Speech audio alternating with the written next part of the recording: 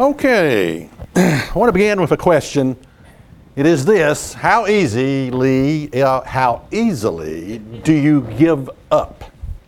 How easily do you give up? Now, I think it's largely depends on how important the thing is to you that you're doing. I mean, obviously, if it's very important, you have a tendency to hold on and not give up very easily.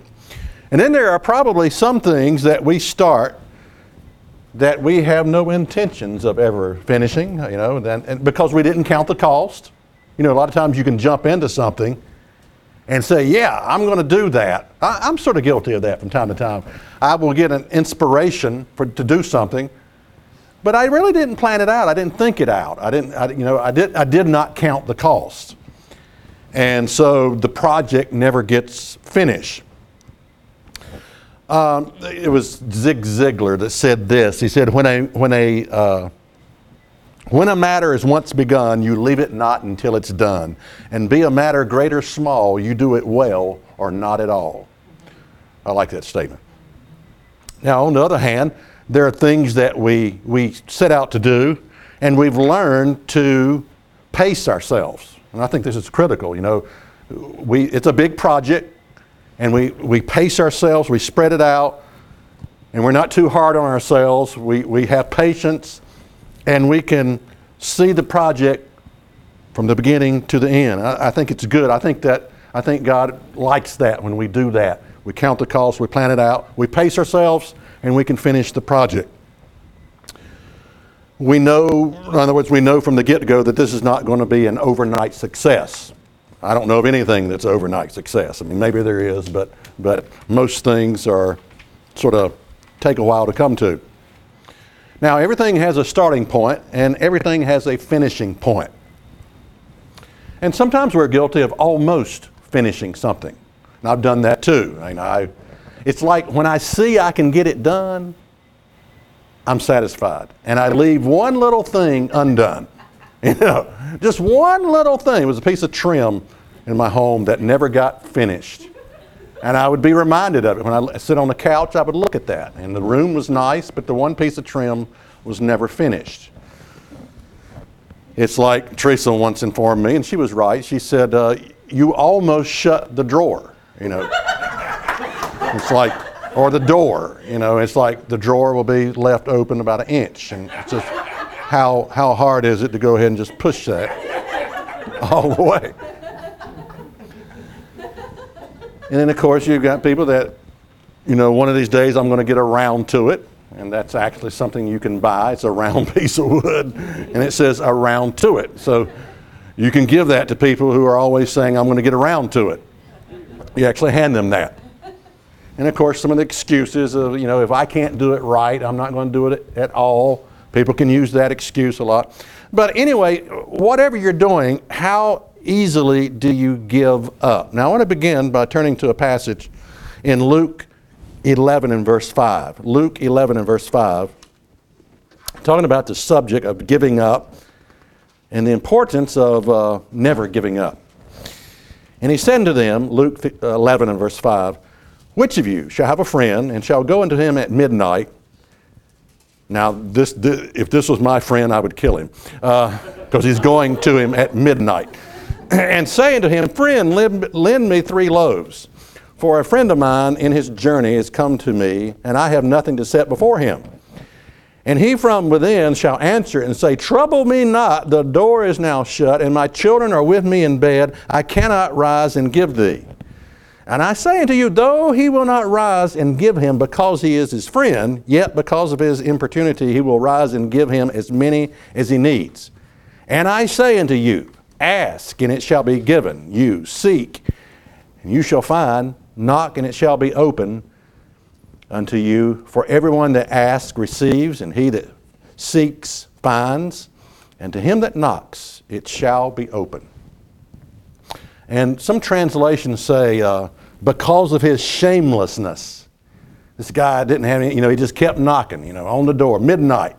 Give me some bread, whatever. Other translations say, because of his boldness. Because of his persistence. He kept on asking. Now, Think about it. Why do we even have to ask in the first place? I mean, doesn't God know what we want before we ask? Why do we have to keep asking? Why do we have to keep asking?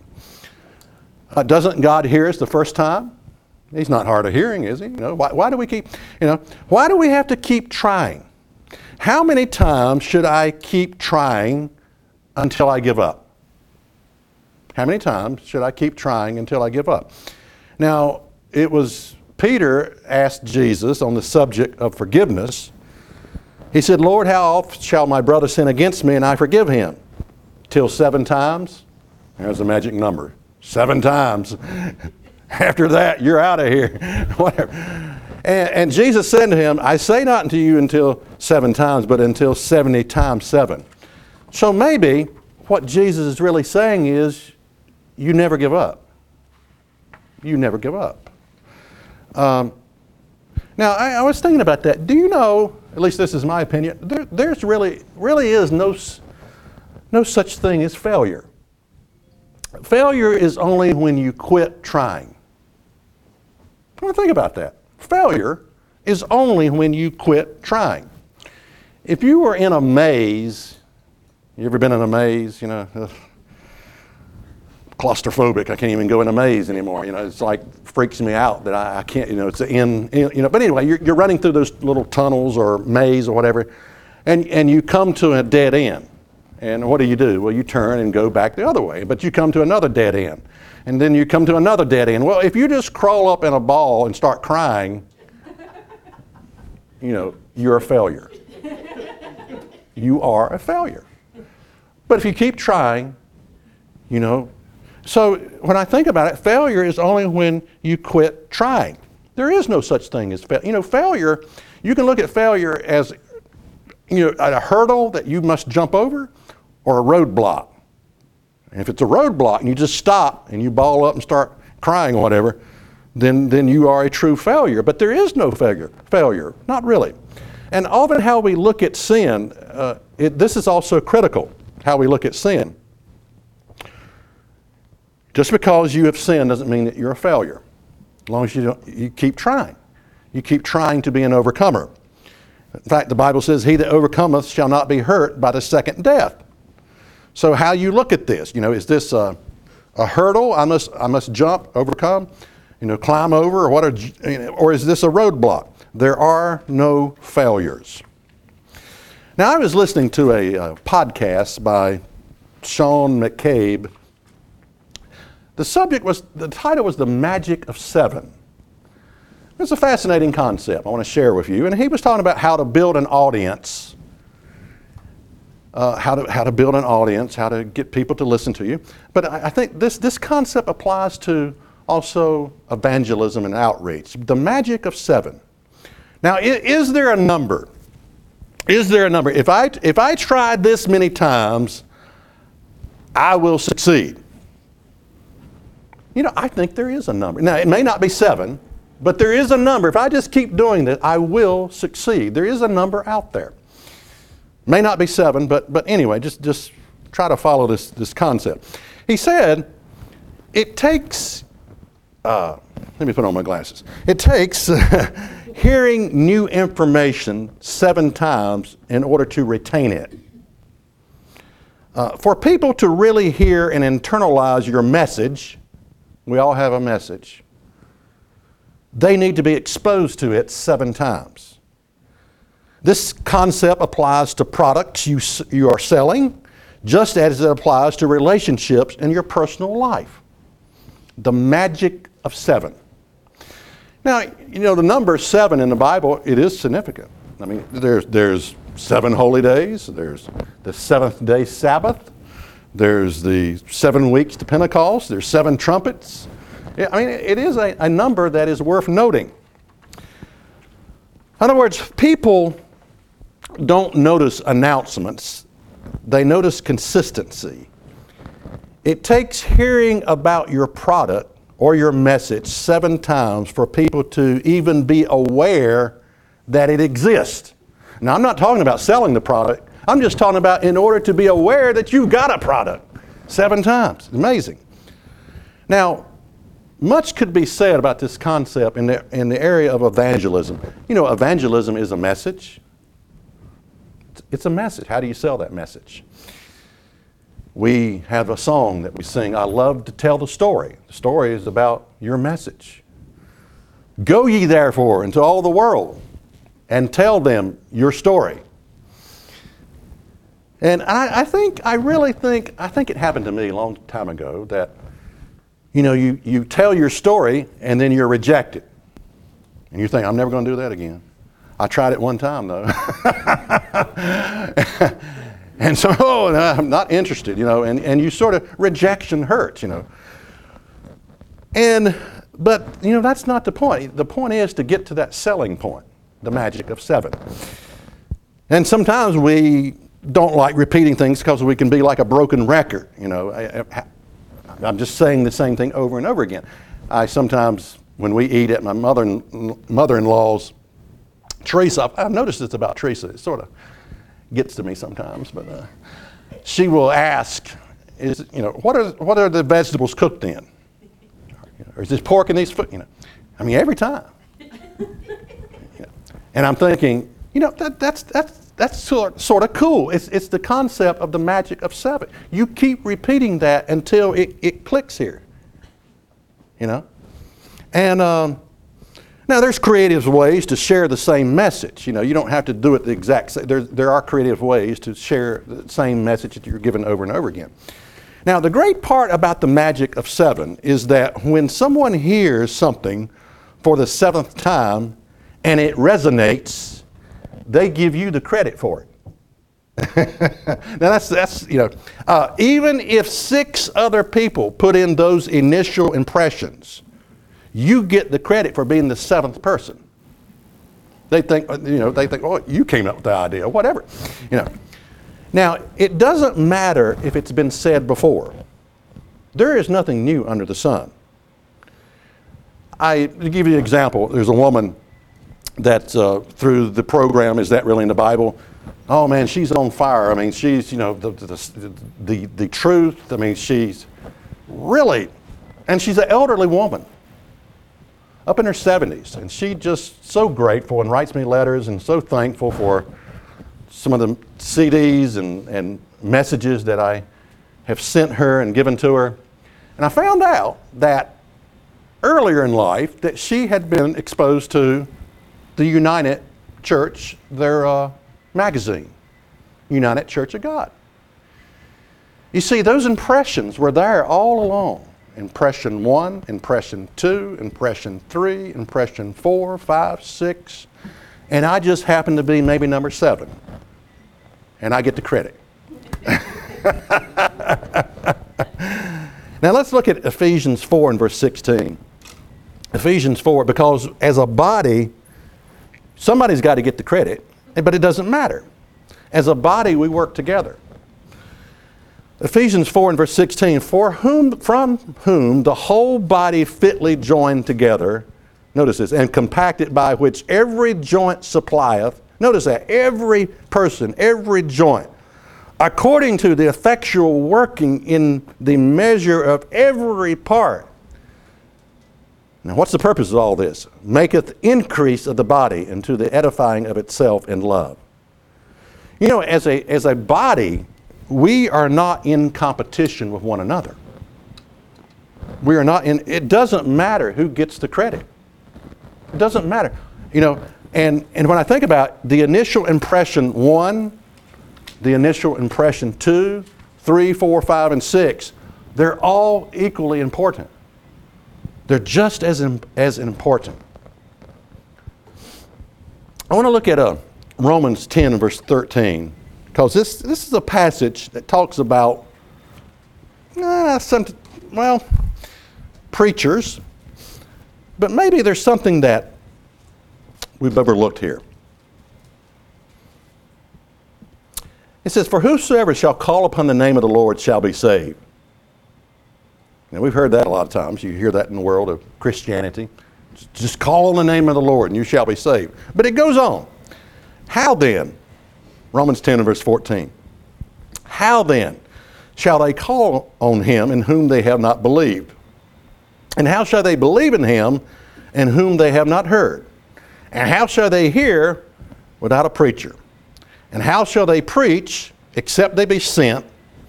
As it is written, how beautiful are the feet of them that preach the gospel of peace and bring glad tidings of good things. Now the word preacher there is just someone who proclaims or publishes a message. I mean, it's just, and to be sent, maybe a person might say, well, I'm not sent. Well, yes, you are. You know, the Great Commission, that's for everybody. Go ye therefore into all the world, make disciples. So in that sense, you are sent. But I sometimes think we look at this and we say, well, I'm not a preacher. And we, in the process of saying that, we eliminate the magic of 7 by our thinking. The magic of 7. Now, pointers to live by with this concept of the magic of 7. Just want you to think about this. And evidently this is a short message. That's good because I'm getting hungry. All right, number 1. It doesn't matter if it's been said before.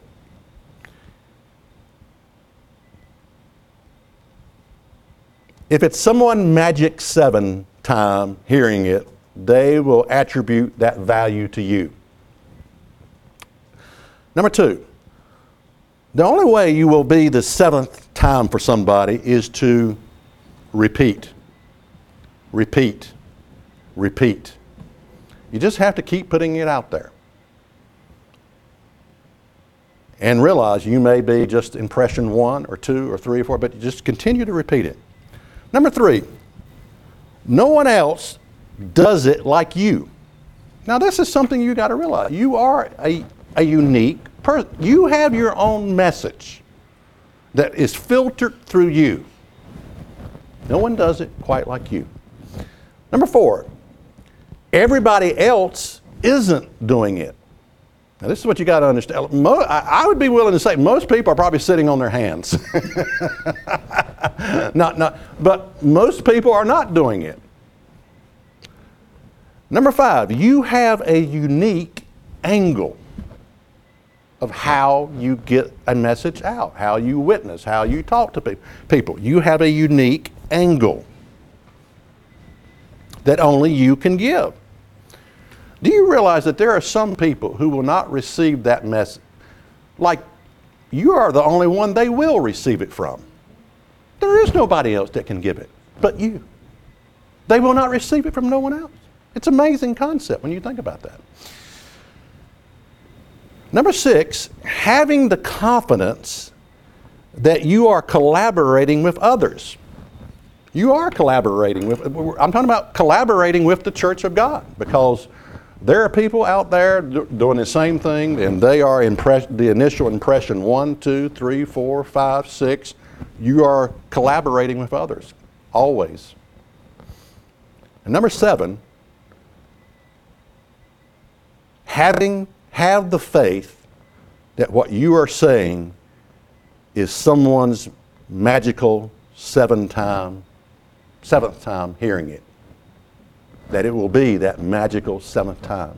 Have the faith in believing that this person is going to respond, because I'm that number. You know, in the Bible you have the 7th trump, and that represents Christ's return. And guess what that means?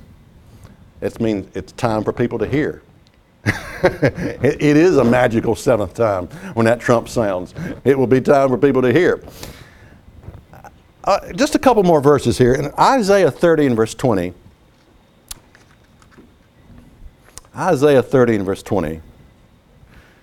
This is somewhat of a future event, I believe. Isaiah 30 and verse 20. And though the Lord give you the bread of adversity and the water of affliction, yet shall not your teachers be removed into a corner anymore, but your eyes shall see your teachers. And you shall hear, and thine ear, shall hear a word behind thee saying, this is the way, walk you in it. when you turn to the right hand and when you turn to the left. You know, for many, their magical seventh time will come in the future. But I think about this verse, they're going to think back, I heard that back then. I heard a message back then. I heard that person saying I remember that. Don't never underestimate what you say today. Because it's going to be connected up in the future. You're going to hear a voice behind you saying, this is the way. Walk you in it. I remember someone saying that exact same thing. One more verse, John 4 and verse 34, talks about the harvest. John 4 and verse 34. Jesus said unto them, my meat is to do the will of him that sent me and finish his work. Say ye not, there are yet 4 months, and then comes the harvest. Behold, I say unto you, lift up your eyes and look on the fields, for they are white, already to harvest.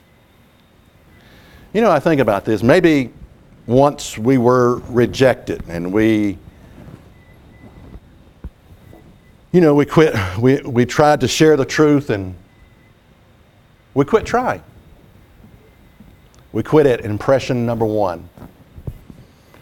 Maybe we gave up after that first impression. Maybe we gave up after the 6th impression. Well, I just want us to think about this and to carry this concept with you.